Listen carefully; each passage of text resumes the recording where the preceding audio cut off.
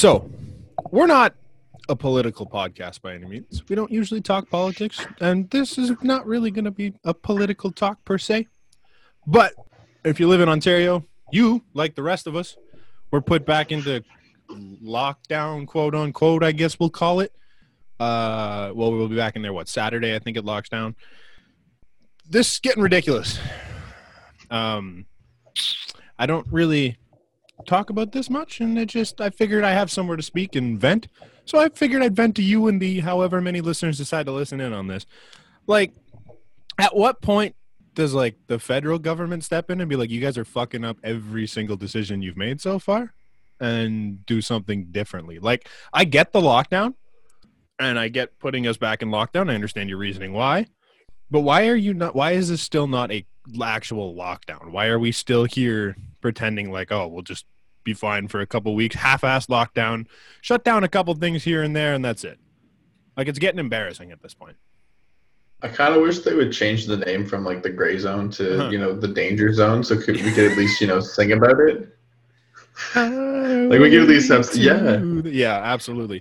It's we're back in the danger zone. And then I feel like people will be a little more. That's what this is at this point, realistically, is the danger zone, because we're not fixing anything. We're still allowed to go. Like, you and I can go hang out at Marshall's right now if we wanted to. I don't know why, but we can go because there's still a 25% capacity. Now, we can't go get lunch because I can't go to your house. You can't come to my house, but we can hang out at Walmart. No problem. Just chill at Walmart. Maybe hang out in the electronics section. Who knows? Look at some. You and I want to go get pants together? We can go get pants together. We can go shop for pants all day long. We can't podcast together. It's a little backwards, I'm not going to lie. I don't understand it. We can't sit across the same room and podcast each other. I think part of it is, we don't generate the same kind of money sitting at home as we do out there. But, at this point, I'm back out of a job. So, there's people that are back losing jobs for zero reason because now we're just at this point where, you know what, we'll half-ass lock this down. We're not going to actually get any cases down here. You'll get a brief little blip where it goes back down. And back up you go when everything opens back up again because everyone's still out and about. It just doesn't make any fucking sense to me. I'm kind of getting real sick of it because, I used to defend Doug Ford. I thought he was doing an okay job at the beginning of his tenure. I know it's a two different sides of that argument because a lot of people hated what he did, and I get it. But, I don't see anything defensible about this idiot anymore, and I'm kind of getting real sick and tired of doing this whole back and forth bullshit. Just admit you don't have any competency here, and you're just going by the seat of your pants because the rules change every 10 minutes, and it's just I don't know what to do anymore. It's fucking stupid. But we can golf. One of the industries that suffered the most actually is the salon industry. Yeah, going to the barbershops and stuff, and it's funny because when you see Doug Ford get up there, his hair's looking pretty nice. Yeah, someone's cutting his hair for sure. He's got, And this man's going to go over. Dude, I had to cut my own. I had a Britney moment where I was like, this is gone. This is too much right now. I had such long hair for almost a year. Yeah, it was long. Brandon alone. Dude, this is what I got. I knew that I wore hats, so I was like, let's just get it as close to I can to the wood, and that's it. My favorite quote from him so far was when he was just like, I'm shocked that the cases are going back up. It's like, buddy, I've nearly failed biology in high school, and I could have told you that the cases were going to go back up the way you did this. It's fucking ridiculous, man. I think to me, I was shocked driving through, where I live, right down the main street there's people actually protesting, and it just didn't make sense. No. To me, but that's what it's come to, right? I get it. You have to at this point, realistically. As stupid as it is, and I don't agree with protests usually ever, but at this point, nothing's gonna get done unless you do. So what the fuck's the point? I don't know. It's ridiculous. It's getting stupid. It just feels like we're going in circles. We're not closer, but exactly. That's just it. We chirped the United States so much for what they did and the way they handled everything, but realistically, There's a game in Texas going on next week that's going to have 100% capacity at their stadium. There's nearly every single major league team right now has at least 20% in their thing, and their cases are lower than us for the most part in each state. It's ridiculous. They also understand the United States makes money off their health system, so more cases the better. Yeah. Yep. No, exactly. But they're rolling out vaccines a hell of a lot better than we are. They locked down better than we are. They opened up better than we are. Care. Like, we chirp them all we want. But they they seem to killed a have lot the of people. same- They killed a lot of people, and it was bad. But they're also opening quicker and getting shit back together a lot quicker than we are, too. So you got to give them a little bit of credit for that. Ridiculous. Anyways, baseball fans, it's opening day, baby. Or was opening day, baby. We're back. Baseball's back. We had a full slate of games yesterday and a whole lot of nothing today for the most part. I'm just going to wear the sunglasses just because it's I mean, there's sick. some things happening. Yeah, it's always shady in Doucheville, man. Yeah, So. you have to do I need to look the most like Bo Bichette, Lourdes Gurriel looking thing I can do for the first little bit because it's more fun. I was gonna say you're a nice cross between the two, actually. You've the taken hair. that whole maybe left side, the whole left side of the diamond. Even throw some Cavan in there. You're the whole. I got the ears of field. Cavan too. Like I think I could be a full combination of all three ball players without any of the talent. Pretty wicked.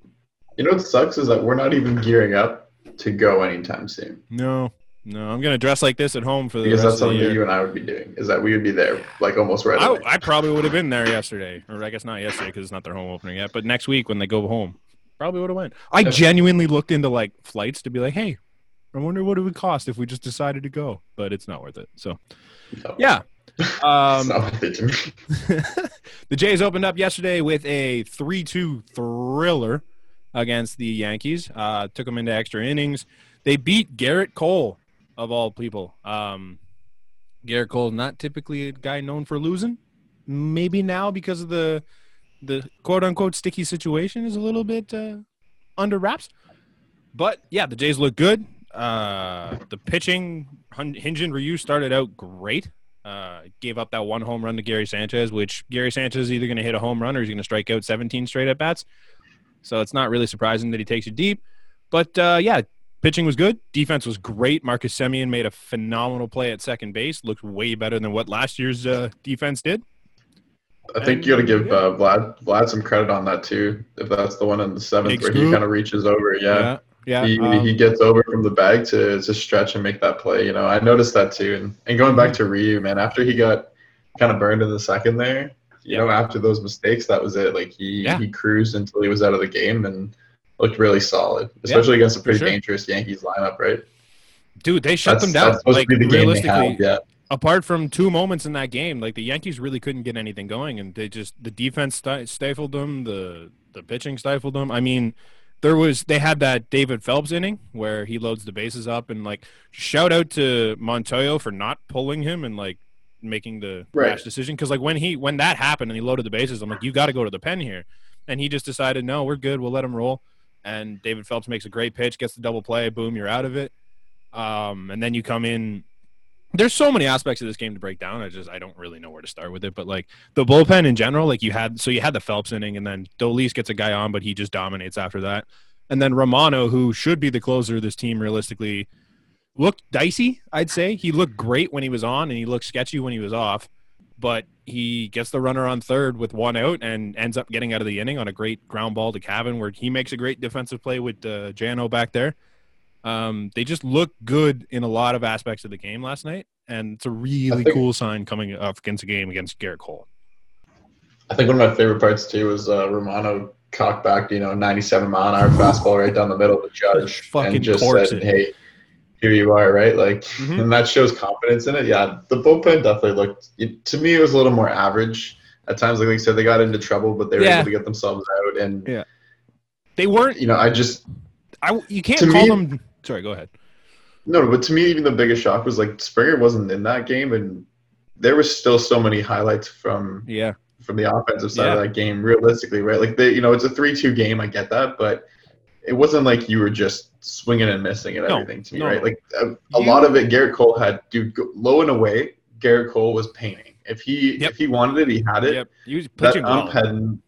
That ump had no consistency behind home plate, though, man. There was the Jansen strikeout that wasn't close, and I think Gleyber Torres for the Yankees, once again, pitch that wasn't close, shouldn't have been there. But anyways, but even still, they were fighting back against Cole. They were fighting back against, late in the game too when Cole was out. And they were down 2-1 in a start against Garrett Cole, and like usually he's pretty money in those situations, and it's it's one of those things. They just battled back, and he gave up one mistake to Teoscar Hernandez, and he took it further than anyone other than Byron Buxton did yesterday. Just hit an absolute moonshot to left, and it just got him back into the game, and they just did enough to get the win. And I think as you can't really call the bullpen dominant per se, but when they were on, they were dominating, because even Romano, like, he was throwing 97 with movement just up and in on guys that they couldn't touch. And he was mixing his pitch as well. He just had a little bit of command issues and let Tauchman steal second and third. That wasn't pretty, but you can work on that. You can fix that type of stuff. But, like, they were just overpowering. And then you get to a guy like Julian Merryweather, and oh boy, did he look good. A kid. I was listening to that on the radio, and it sounded good. Dude, every pitch was right there, it seemed. Every pitch that he threw, I'm sitting there like, oh my God. Oh my God. It's just like something different every time. So the craziest thing is I watched the game back today, and at the time, so I watched it just to see what his whole mix-up was and how the way he mixes pitches. So he starts hitting off with a 97-mile-an-hour four-seamer, which was actually his slowest four-seamer of the inning. Then he throws a 80-mile-an-hour changeup and then a 79-mile-an-hour changeup to get Giancarlo Stanton, I think it was. No, Aaron Hicks was first. So he strikes out Aaron Hicks on two straight changeups after humming a 97-mile-an-hour fastball. Then he goes into Stanton next at bat, two straight sliders at 87 and 88, and then he drops that. They say it was a four-seam. That thing had way too much movement to be a four-seam, but 99-mile-an-hour four-seam fastball up and in that Stanton just couldn't even touch. And then you go to Glaber, I think was next. You throw an 88-mile-an-hour slider, 99-mile-an-hour four-seam, 89-mile-an-hour slider, and then back-to-back 99-mile-an-hour heaters to just finish the kid off. Just in almost an immaculate inning. Like, he was one pitch away from it, and just domination from a kid that they got in that Josh Donaldson deal, and it was a little questionable, I would say, back when they made the deal. But if he continues to do that, I'm here for it all day. Dude, having the ability to drop almost 17 miles per hour on average from one pitch to the 20. Next is going to be gross, right? That's unreal. And then even the slider, I was upset to hear him bounce it in the dirt on the ninth pitch. Yeah, and I think he just kind of he hooked it too hard. He knew it was there. I think was the thing is he was going for it. He's like, I'm going to throw the nastiest slider and get him with it. I think part of me, even if you go slider or changeup in that point, because the last two guys you put down on big heaters, they're kind of sitting that, right? Yeah. A lot of people are sitting fastball now, and that's the big worry. But that's the big worry, is that can you locate everything else? Because hitters are good enough that if they get fastball even a little later, they're able to bring their hips around, swing the bat through enough to just get contact and they just put a bat on the ball, right? And when those guys put a bat on it, it's going far. Like, it's not they're pretty good hitters. They can hit the ball a long way. So I mean, he did great. I mean, outside of the one pitch that doesn't go anywhere near the strike zone, he was phenomenal. It looks a lot better in that trade now that you're getting this kid to produce at the major league level. Now that was his first save since being with the Indians, I think, in their affiliate. He has never been in a save opportunity before, except. Well, that's the thing is he's a starter. He should be a starter, and I understand why everyone would want to continue making him a starter.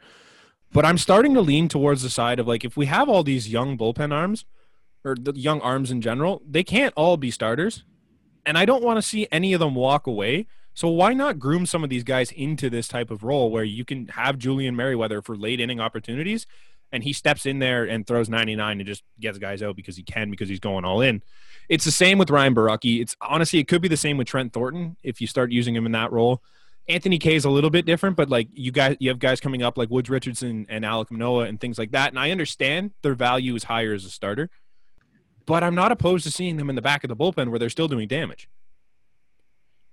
I think if you're able to flex also into a starting spot is good too, right? We've seen when the Jays have been in situations that they've had to go to their bullpen and spot start them. And, Joe Biagini was supposed to be stretched out to be a starter and did not work. That was it, right? You're laughing at that, but that was true. They tried their best to make him a starter, right? They thought forever that kid was Merryweather, someone like that to come in. Right. So it's totally cool to see these guys in the bullpen and figuring out the MLB. And it's kind of what I said in an earlier podcast, right? Just give them experience and figure out how to then make that experience of pitching last longer innings, right? Mm-hmm. If that's what you need to do, if that's the adjustment you need to make, I think that's a little easier than trying to figure out all of that in one go, right? If you kind of know how to pitch, and you know how to pitch these MLB hitters, and then you go, okay, I need to do that over 5-6 innings now. That's a little easier than saying I need to figure out how to play 6 innings and pitch to these guys. Yeah, no, exactly. I agree. I really hope he sticks in that role until things get dicey, guys. You could always spot start him if you need, like you said. Like they're already in a situation where TJ Zeuch is going to have to pitch innings for this team because of Robbie Ray's injury and Nate Pearson's injury and stuff like that.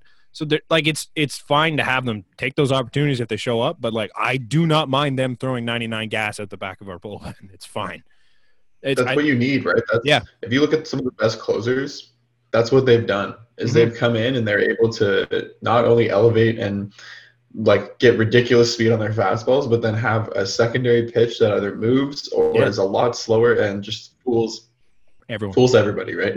Yep, for sure. Yeah.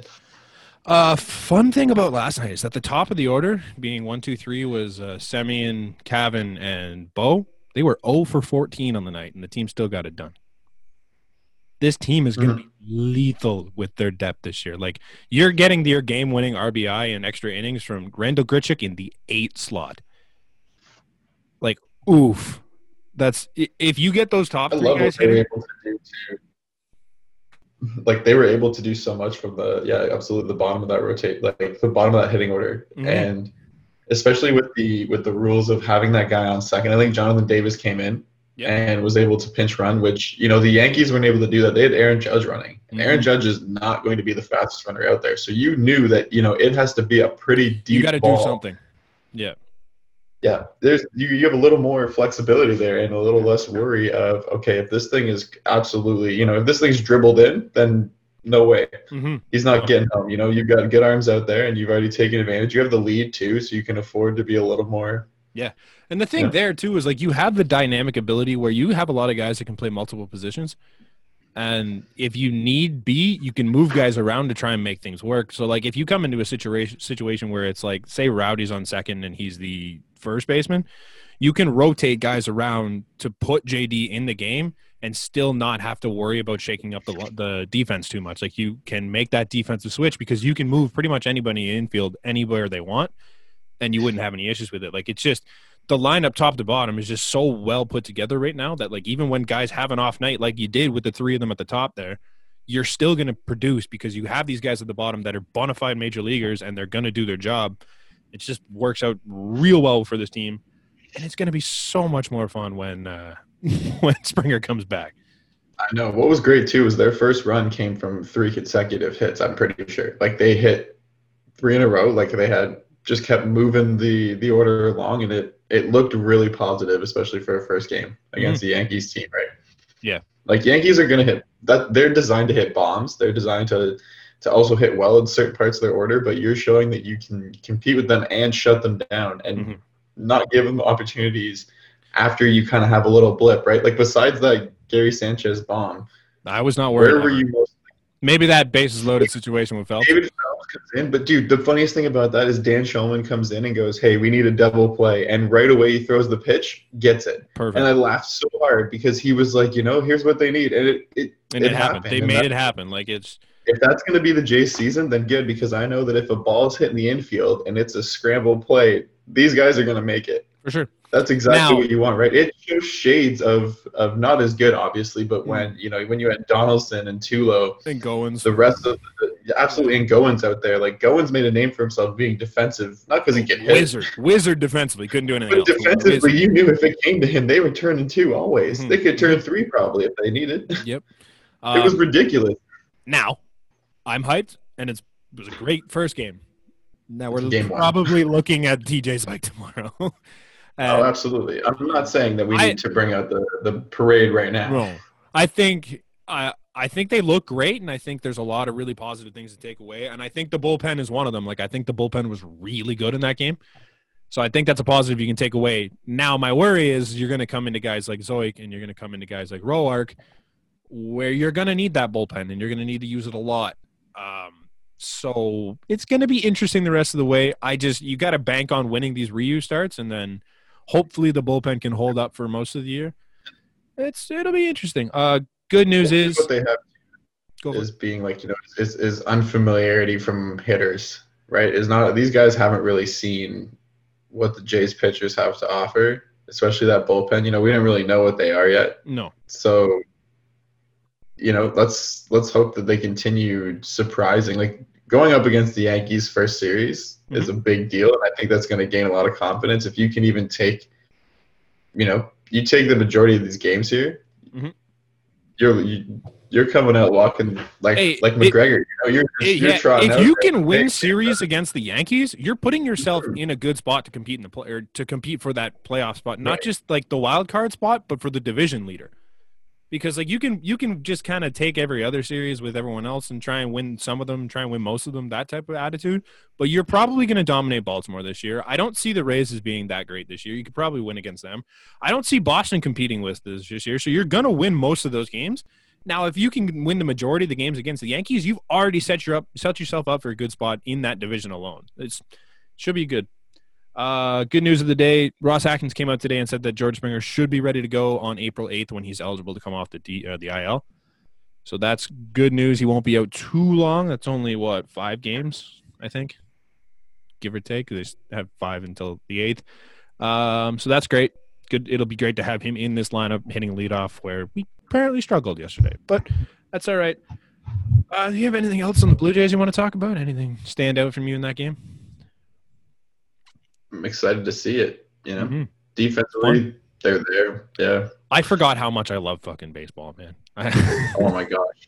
To watch the plays and just to bring it down to, I watched the highlights twice this morning just to watch through and just to see everything again. That's where I was able to go oh look, Garrett Cole threw it middle, and Teoscar just nuked it. Of course. I found myself at 1:35, 1:40 in the morning watching the end of the A's Astros game that was already 8-1 and over, and I'm sitting there just watching Jed Lowry take meaningless at bats, and then flip over the Giants and Mariners walk, which was hilarious, by the way. And I'm just watching these random games because it's just I forgot how much I miss legitimate baseball and sitting there enjoying that. It's just so much fun, man. It is fun to see. I definitely missed it. Yeah, it's great. Love having it back. Other baseball news: Francisco Lindor. He signed for all the money in the world and for the rest of his life, give or take. It's a 10-year deal, pays him $341 million. Am I right? I didn't write the number down. 341, right? You're right. So $34.1 million a year. It makes him the third highest player in the league, I think, total salary, behind Mike Trout and who's the other one? Sure. Cole, is it not? No? Or is it just talking players? Just players in general. It was Mike Trout. Oh, Mookie Betts is the other one. Right. That's a lot of money for Francisco Lindor. I respect Francisco Lindor. I think he's a great player. He's a premier player in this league. I don't think he's worth $341 million, especially after the year he had last year. I think they might have signed this a little quick, depending on how he does this year. If he is kind of on that downswing that it looked like last year, you're paying $341 million for a guy that's elite defensively and just he's getting a little worse offensively. Am I wrong? The intent was always, though, to sign him for long-term big money. That was it, and that's where I think the Jays always pumped the brakes on. There was no way we could have done that.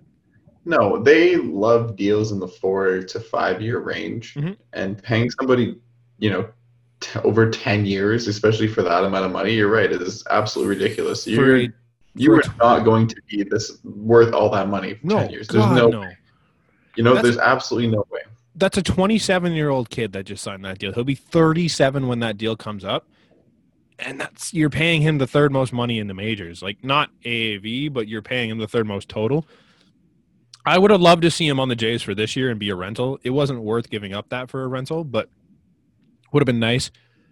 But if you're the Blue Jays, you have Bo Bichette at short. You have Cavan, you have Groshans, you have Martin, who can all play in the infield. You really don't need to give up 10 years, $341 million to this guy, so it doesn't hurt me missing out on him. I don't think the Mets should have signed him to that much, but that's just my personal opinion. I don't know. I think this is the first player for them in a while, outside of Jacob deGrom and Noah Syndergaard, their position player. Yeah, absolutely. Their first position player. David Wright was their last mainstay. Yeah, and he did a lot, and they were close to a World Series, right? Yeah, like they got in there with that Daniel Murphy year where he hit everything in the moon. Right, absolutely. So they put a lot of money in this year. They've invested a lot of time in their team, and I think that, it wasn't really a conversation, I'm sure, with Francisco Lindor. Like, you're also okay. I don't know what that was. Apparently we have unlimited minutes. Cool. Perfect. Cool. Unlimited time. Thank you, Zoom. Yeah. No, I think the Mets are just trying to build another, a big culture move right there. Yeah. And you're the New York Mets, man. Realistically, you're a New York team. That money is insignificant. Yeah, they're not the Yankees, but they do want to spend with the new ownership and stuff. I get it. And that's the thing, is that they are trying to move in that direction again. They're trying to compete, and you're in probably the most competitive division right now because the Marlins think that they're great. The Braves think they're great. The Nats are 2 years off their win. Yeah. And the Phillies have paid how much money? They're in the same situation, right? So Phillies gave all that money to Bryce Harper too, so you were in such a competitive division right now, that you need to make moves like that, right? That's your answer to Bryce Harper being in that division. You could convince me that 4 teams in that division have a chance to win the division, realistically. Right. Like it's a stretch for Philly, I think, but I think they still have a chance. And then the Mets could do it, the Braves could do it, and the Nats could do it, and I wouldn't be that surprised. So I mean, they do need to compete, especially like being the number 2 team in New York. You need to do something to try and get yourself in this market and be successful again. And I get it. Bringing in Lindor and signing him for long term is a big move for New York. I just personally, I don't think it was worth that much. I think their offer to him was a lot closer than what he should have been getting. But you got to pay for big name players nowadays, and Francisco Lindor has been a big name player his entire career there. Yeah, sorry, I'm just realizing that they canceled the Washington game. Yeah, the whole series. The whole series got pushed back. Wow. And it starts. Yeah. So, my favorite story around the league. You got more? Or? I'm just looking at their team, and it's very evident they need help. That they want to win now. Yeah, and he's I've heard so many things about him, like him being a really respected player amongst the league. So even if you go to free agency and you have him in your corner saying, here's why you want to come to New York, here's why you want to come play on the Mets, like that's not bad at all. No. Right? That could attract people right then and there. And, that's a big name coming here that you kind of want. Yeah, I get it. Yeah. My favorite story in the league yesterday, I don't know if you caught the Dodgers game at all or what happened with Cody Bellinger. Yep. So Cody Bellinger hits a home run yesterday in the 3rd inning, I believe it was. Justin Turner's on first, and he takes the drive deep, and it goes off of Tapia, I forget his first name, goes off of his glove, or goes in his glove, and then he hits the wall, ball goes over. And I guess Justin Turner saw the ball go in his glove, so he decided he has to turn around and tag up. Meanwhile, the ball goes over the wall, and Cody Bellinger's sitting there like, yeah, I hit a home run. He's giving the motion and everything. And Cody Bellinger runs past Justin Turner on his way back to tag up. And by rule, Cody Bellinger is out for that play. So Cody Bellinger didn't hit a home run. He hit an RBI single, and it just got called an out after that. So that's tough for Cody Bellinger. That's baseball. You got to love baseball. That's one of those rules I don't think you ever thought that you'd see. Yeah. No.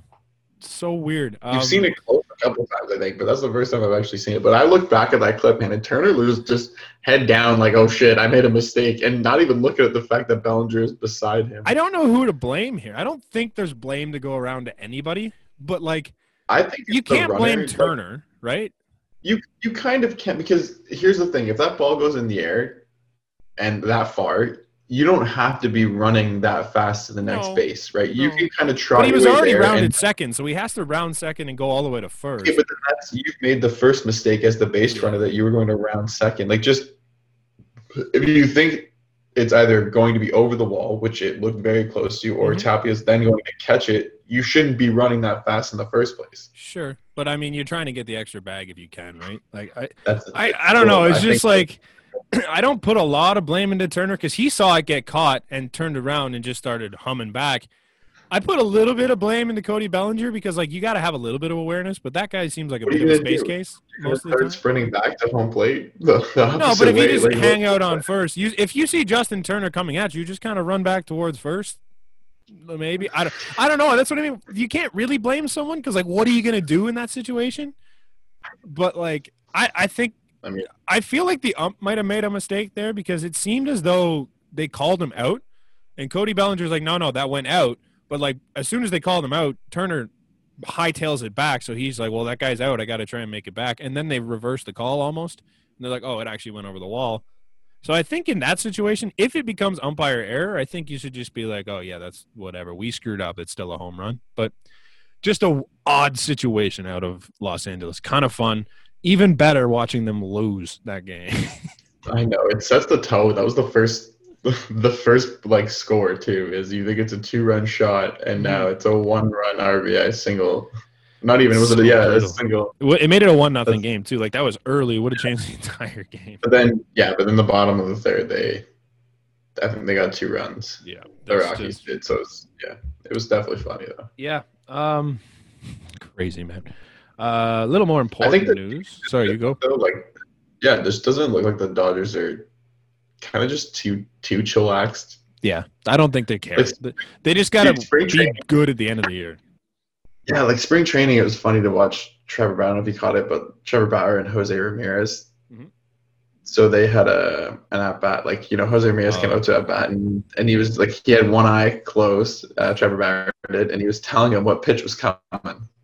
And to strike him out because he said, absolutely. He was telling him, he goes, I'm going to tell you what pitch is coming, I'll still strike you out. And, that to me, I get it. You're trying to push yourself a little bit and you're trying to test how far you can go. But you're not going to do that in live games or in crunch situations. So take it a little more serious, for me. I don't know. They're smart enough to know not to burn yourself out in April, May. Because they've done that before and they blew it. So I think they're kind of playing it smart enough. I think you would have liked to seen a win on opening day, especially against the Mariners. I don't know why you keep going to Kershaw. Like, is somebody injured? I thought that was weird too. I was surprised they didn't go to Buehler.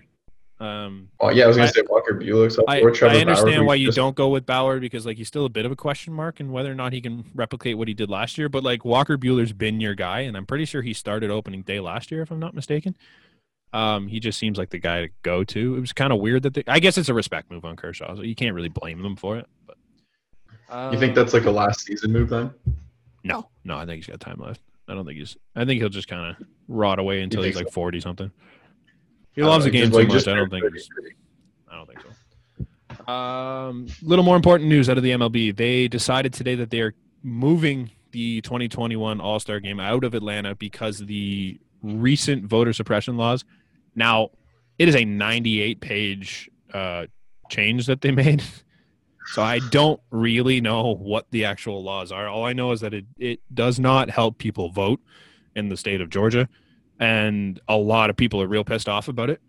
So the MLB, who had the All-Star Game and the draft scheduled to be in Atlanta this year, decided to take a stand against it, and a ton of respect for it. They're moving the All-Star Game out of Atlanta. They're moving the draft out of Atlanta. And they're kind of just taking a stand against this ridiculous thing that's happening down there. Just kind of goes against the top of the podcast where we talked about how they've actually done some positive things. And then they just do shit like this where it goes completely negative. But yeah, a ton of respect for them. I don't think we know enough to talk about it personally. It's obviously not our country. We don't really know too much about the voter laws in other countries. So I just know it's not going well right now for Georgia. And I have a ton of respect for this is the first time in a while I've had a ton of respect for the MLB for doing something like this and actually taking a stand against it. Good for them. Respect. That's pretty much it for me in the MLB. You got anything cool? Oh, that Miguel Cabrera home run in the snow. Oh my God, I loved it. That's the coolest scene I think I've ever witnessed in a baseball game. Just crazy. I hope that they put that at the beginning of at least the next show game. I'd put it at the beginning of 21. Yeah. I'd love this. Give me the option of playing the snow for a game. That'd be cool. Yeah. The video clip of the slow-mo home run and then the trot. Doesn't he slide into second or something? Because he hit the run and he couldn't see the ball. No idea where it was. It created one of the coolest videos I've ever seen. And it's really cool that it was Miggy, because Miggy's just like, he's not really what he was, obviously. But his swing looked effortless, and he still does that. Like, it pops off the bat. You know, he puts the barrel to it, and that's it. You still can't make a mistake to Miguel Cabrera. It's still going to leave the yard, and he proved that last night. It's cool. It was really cool. I enjoyed that shot. That was pretty much it, though. I don't think. I think even Didi's catch over his shoulder, disgusting. My goodness, could go down as catch of the year already. Fernando Tatis had a really nice slide too that I saw a video of. Same idea as the fucking swim move that he always does. Slid back in. Crazy. That kid's talented as hell. It's gonna be fun. More baseball tonight. We're gonna watch J-Start back up again tomorrow. So we'll have a hell of a lot more to talk about next week when we get back into this. But yeah, that's pretty much it for baseball. On to hockey, we don't have good news. We have bad news and bad news only, pretty much all the way down the whole thing here. First and foremost, Vancouver has COVID. Pretty much the whole team. There's 8 players now, 1 coach. Just keeps going up. Yep, so their games are canceled until the 6th, I believe they said. And, yeah, that's not good if you're Vancouver, because they're in that race right now, and they needed some wins, and they were getting hot just in time.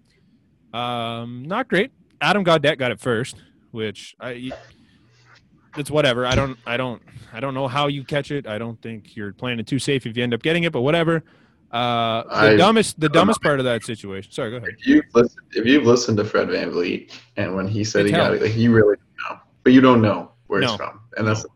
Is like he went on the ice. There was no positive test yet, and then they pulled him out. Right? Like, how is it that Justin Turner runs out to the field? Well, he was positive. But then it was inconclusive at first, and then in the third they were like, "Ooh, this is kind of bad." And then on the 6th or 7th they were like, "No, it's positive. Get out." Yeah. You know, it's obviously a flawed system, so there's gonna be cases like this. But yeah, Vancouver is done, and so that pushes the playoffs back. The worst part about that for me, I don't think so. It shouldn't. They should have enough time to fix it. But I keep saying that it does.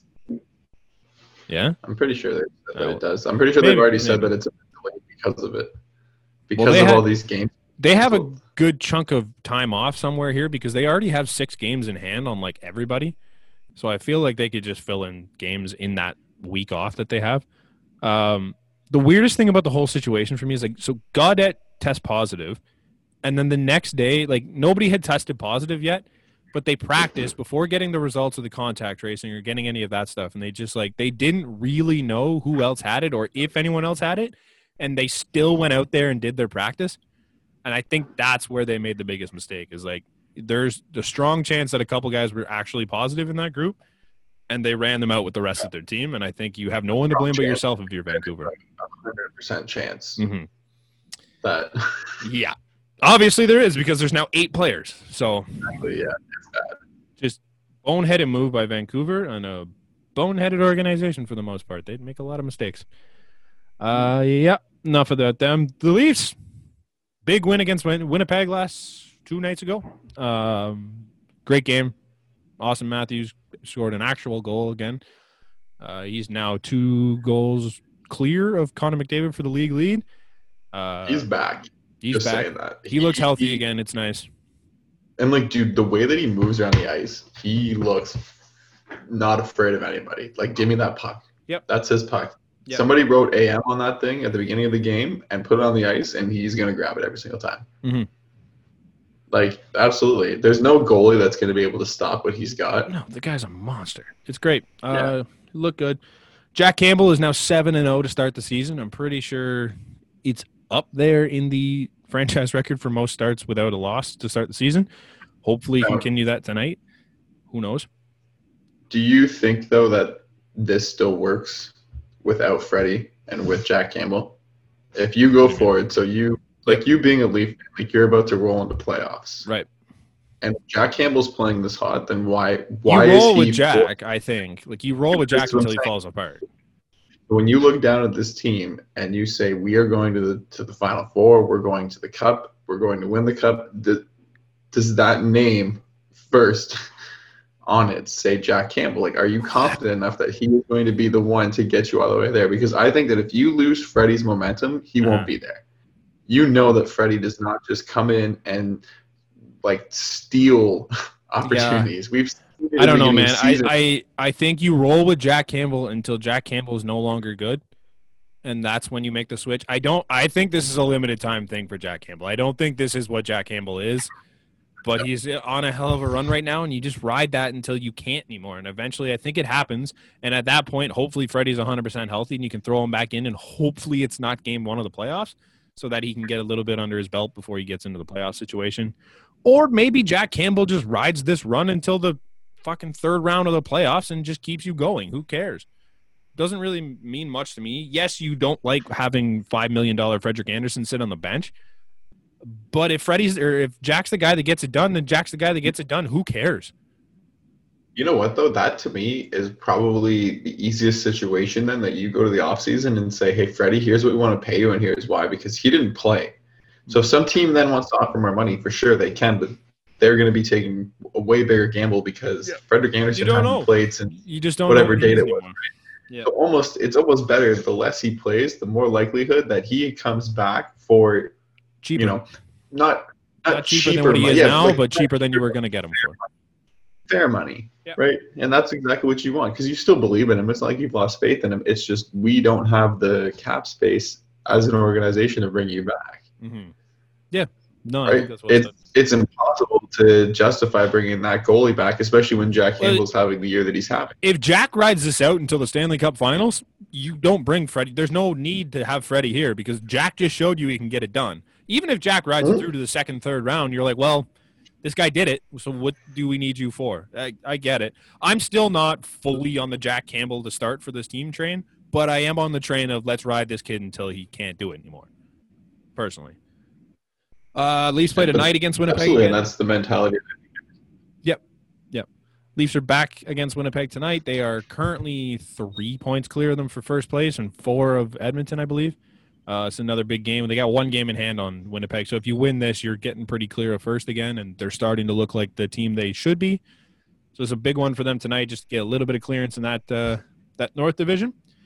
Speaking of the North Division, the best player in it threw a dirty hit. I'm not going to sugarcoat that one. Do you think it was suspendable? Yeah. Yeah? I definitely do because if you watch the clip, the puck is gone for longer than what's appropriate amount of time. Yeah. He takes that extra stride to chase him down, and you throw elbow first, right? Like, and I'm going to compare it to whether it hits or not. He did throw the elbow up first. Okay, so there's obviously Chandler Stevenson got suspended 3 games. Yep. No, both of them do not have any prior instances of suspension or anything of this nature. Nope. But one is named Connor McDavid. One is exactly, and that's what I'm going to say, is that one of them is named Connor McDavid, where if that was Chandler Stevenson taking that extra stride to throw his elbow up, that's a 3-game suspension as well. Even more fun, if that guy's named Tom Wilson, you're looking at like an 8 to 10. Oh my God! If his name was Raffi Torres, he'd be gone. That would be his career. Like I don't think it was that vicious, but like it's the name that I think kept him out of getting a suspension because it's a frustration play where he comes across the ice, does not need to throw that hit, throws the elbow up, and the principal point of contact wasn't the head, he still throws the elbow to the head, and it was an ugly looking play that doesn't need to happen in hockey.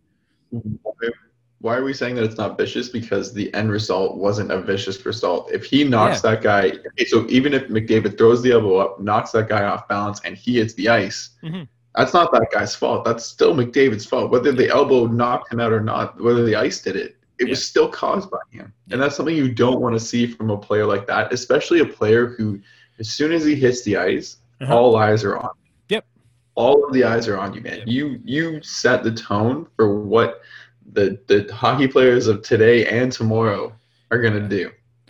Now, I get it. You're frustrated. I get it. You're on a bit of a slide right now. You guys are on a bit of an uncertainty of where you're going. And they were playing like shit in that game. They were getting slapped around like it was nothing. And I get where the frustration comes from, but you can't do that. Now, the next night, the other best player in the league went out and did something kind of pretty stupid himself in taking off. Who was it? It was I don't even remember. Oh, Connor Garland. Took off Connor Garland's helmet from his head and then, like, tossed it at him, hit him in the head, or to hit him in, like, the lower chin chest area. Now, realistically, that's probably a suspension. Doesn't matter. Like, that's something that's very not hockey related. Doesn't matter. Because you didn't suspend McDavid for something worse the night before, I think that's exactly why Nate McKinnon didn't get anything more than the exact same fine. But you get $5,000 for both. You're telling me those are identical plays to each other? That him taking off, so he has his helmet in his hand, and he could throw it to the ground for sure. He could throw it away. Sure. Instead, he says, "You know what? I'm going to throw it at you because I'm Nate McKinnon and I'm just that G. I don't care." Nate Dogg. I loved it. It was hilarious. I obviously am a big Nate fan, and I love watching it. It's just really funny that those two plays happened back-to-back nights, and it's just like, they just wanted to get a little into the physical side of things. It was great. It was fun to see. This is not about that boiling over point, though, that I was talking about. This is that you're starting to see some frustration really kick in, which I love. Yep. I think that's it out of hockey. I got nothing left. Oh, Dubinsky had some stupid comments about Sid today. I don't have much to say about it other than he's an idiot. Yeah, and he said that he'd rather take Ovechkin over Sid. It's like, you know what? We're all entitled to bad opinions. I've had mine. You're allowed to have yours, but don't kid yourself. That's such a stupid opinion. NBA, we briefly talk about it from time to time. The Raptors are reeling hard. They're not good. We mentioned a couple times that there's a chance they turn the season around. They're not as bad as they were. They might be as bad as they were. Obviously, COVID hit them. Sure. Obviously, it doesn't help that they're playing in Tampa. Do you think this team can still turn it around next year with a nice offseason, though? I don't know. It's incredibly hard to draw free agents in when you don't know where you're going to be playing and where you don't know what the current situation is. It's already tough enough bringing them into Toronto and convincing them that, hey, Toronto and coming over the border is exactly where you want to be. Right now it's going to be harder to say, hey, we don't know if we're going to be in Toronto. We don't know exactly. You're assuming by this time next year you're in Toronto because, like, things should be cleared up by, like, August or September, realistically, like, vaccine-wise. So, unfortunately as well, though, Siakam, Van Vliet, and Anunoby have not made enough of a name for themselves for the bigger name free agents to go, I want to play with those guys, and those are going to be the three to bring us to a championship, right? Yeah, but there's a lot of uncertainty with it. There's one name out there that I'm looking at, and he's been here before, and he led us to a championship before, and he could opt out at the end of the year, and he likely will opt out at the end of the year. If you can bring in Kawhi Leonard again, there's no reason this team can't be back to where it was last season. Maybe not the championship caliber team, but Kawhi Leonard will not be going anywhere other than to an LA Clippers team because he will be winning a championship with them this year. No chance. No chance. What do you mean? Come out of this one. These teams are just grabbing. Nobody is beating the Brooklyn All-Stars. Blake Griffin was not leading them to a championship. No, I'm sorry, they have great individual Kyrie, but KD, and Harden might, on top of having everybody else behind them. No, they will not. Kawhi is going to defense his way into another championship. It's the exact same team that they had last year that looked like absolute shit in the playoffs. It is not the exact same team that they had last year. Team. No. It's the same team. The core of it's the exact same.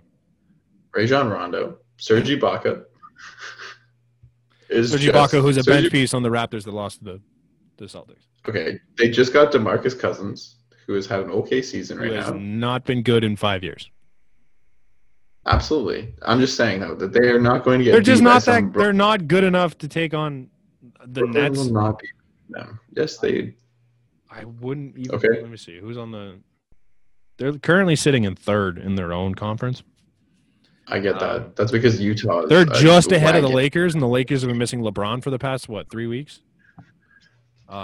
Denver's still good. They showed they can beat them in the playoffs. You don't need to have a perfect record in the regular season. You know, the Warriors showed us that having all those wins in the regular season doesn't mean you're going to get the championship in the end. Sure. But I don't know, man. They're going to position themselves to get a good position. Do you think that, honestly, with the Clippers going up right now, if they were to go to the playoffs, they play the Trailblazers? So you think the Trailblazers ponying up on Norm Powell is going to take over the Clippers? No. And then what? Let's say so they win round one. Okay. But the Nuggets and the Lakers have to play each other. Yeah, you're right. So let's say one of them comes through. The Suns. You're going to tell me the Suns are either the Lakers or the Nuggets over the Clippers, especially after what I saw last year. The Clippers could not handle Jamal Murray. Dude, the Clippers are way stronger now. They are way more educated now. I don't think they're. Kawhi Leonard is a top 3 playoff performer. Sure. And you're not going to convince me otherwise. Jamal Murray's top 2. No, he's not. Bubble Jamal Murray, top 1. That guy was elite last year. He was unreal last year. AD I'm was obviously exaggerating that a bit, but I don't know, man. I don't have enough faith in the Clippers that they're going to come out of this, let alone try and beat the Nets, who are going to cruise into the fucking finals. Like, who takes more than 2 games off of the Nets in the East? But do you honestly think that it's a cruise in to the Nets, especially with the Bucks, who think that but the Bucks match up. The Bucks suck. The Bucks are terrible in the playoffs, man. When have they been good? Okay, in the playoffs, they still have the pedigree built to be a playoff team. They never have been. Dude, Brooklyn is just their first year together. Okay, you know what this reminds me of? Yeah. When Miami strung all the boys together, came in and said, "We're gonna do this. Let's all do this together." Even when Golden State strung every boy together, they didn't win everyone in a row. No, but I don't know. I just think it's gonna be tough. I just don't have faith in the Clippers to just beat through this. You think that James Harden is gonna just lock it down in the playoffs? No. You think that Kyrie Irving is gonna start with playing defense in the playoffs? Like, they're not gonna be able to outscore. You don't need to play defense when you're scoring a gajillion points a night. Dude, Miami is not a joke of a team, and they show that. They are the Raptors, when they went to the finals, defense was first and foremost. Miami looks incredibly the same. Where they are going to just grind you until you want to give up, and they are just going to keep going and keep pushing. And they got Oladipo, which I think is an underrated move. The fact that people have counted him out already is shocking to me. They also have a negative point differential, which I think is. I understand what they have. I didn't say that they're opportunists. They showed it last year. Yeah, I think they have a chance. I just don't see anyone taking down Brooklyn in the East, and I sure as hell don't see anyone. I don't see the Clippers beating them out of the West. I think the Lakers, because they have LeBron and AD come playoff time, I think that makes a difference. Oh, AD? I don't know. I think if you have healthy AD, it's unreal. Yeah, healthy AD, and especially last year. When I watched the finals, man, I was more impressed with Anthony Davis's play than LeBron James, because AD was able to hit all the shots from anywhere on the court. That's what I mean. It's a tough road for LA and not so tough for Brooklyn. Like, Brooklyn's realistically got to face Miami would be a tough contest, and I think Philly would be a tough contest this year. But I still don't see Philly built that well in the playoffs. It's just an easier run. That's all I'm saying. Yeah, I think Philly not making any more moves to get a point guard. You need a legitimate point guard. I'm sorry to say. Yep. As long as you have Ben Simmons there, like, he needs to slide over somewhere. Like, I would slide into where his size fits better. Yeah, I agree completely. You don't need to lose. You don't need to give him up. You just don't need to let him run the point, because when he runs the point, there's no 3-point opportunity. Exactly. I think that's it. Do we have anything else? I don't think so. I think we're pretty smooth. Seems like a pretty short one this week. We'll be back beginning of next week. Don't forget to follow us. There was not a lot of sports. Not a lot of news considering baseball started. I just got so excited about the trade deadline. To me, has been a little meh. Basketballs came and went. As we expected. Is just kind of as we expected, realistically. I'm looking at the moves. Like Blackhawks made a move for Vinny Hinostroza, but it's like, okay. Nothing. Yeah, I'm picturing whoop-de-doo Basil. I feel like we're gonna end off this episode, and then there's gonna be like 19 different storylines that hit at the end of this. Just happens pretty often with us. I don't know if we've talked about it, but a lot of people are humming around the Taylor Hall trade to the Maple Leaf market, and what percentage, I guess, would you be on board for, and what are you willing to give up, I guess? My percentage is climbing slowly. Okay. And I know they want a first, and I think I'd be okay with this year's first for them. Now, past that first, I wouldn't go too much further. I'm not giving up. If I'm giving you the first, I'm not giving you Sandin, Liljegren, Robertson, or Amirov. Though they're untouchable if you want our first. Now you get into that second tier of prospects, and I take a look at it. I don't know if I'd be that interested in a rental with the first and premier prospects. But the first round pick, you can have it for all I care. If you want nothing else, if you're just first round pick for Taylor Hall, you can have that first round pick for Taylor Hall. It's when you get into the plus situation that I'm not interested in. But I think he'd fit well on this team. He can play offense really well. He apparently has one of the best breakouts in the league. Like his ability to move the puck into the offensive zone. His analytics are great outside of finishing. You just can't finish. Yeah, but that to me is worrisome because you already have guys that can finish, and you already have guys that can kind of, everyone's kind of paired off. Where does he fit? Is he going to fit? I think he fits away from William Nylander. Well, no, I think he fits into that Nylander line. I think he fits better than. I mean, I like Gauch. I think Gauch has been great on that line, but I think he's a cooler fit for that second line than Gauch. Honestly, yeah, absolutely. Gauch is just a really hard-working player, and that's what they need. He fits that. He less about the skill. He's almost like a more skilled Zach Hyman, where he's gonna just keep moving his feet and get himself into scoring positions. He's not finishing as much as he was supposed to, but he's still getting opportunities because he's quick. He's a more skilled, less bulldoggy Zach Hyman. Like he'll grind hard, but he can actually do something with the puck if he has it. Yeah. I think that's it. Don't forget to follow us on Instagram and Twitter at the BNB_pod_.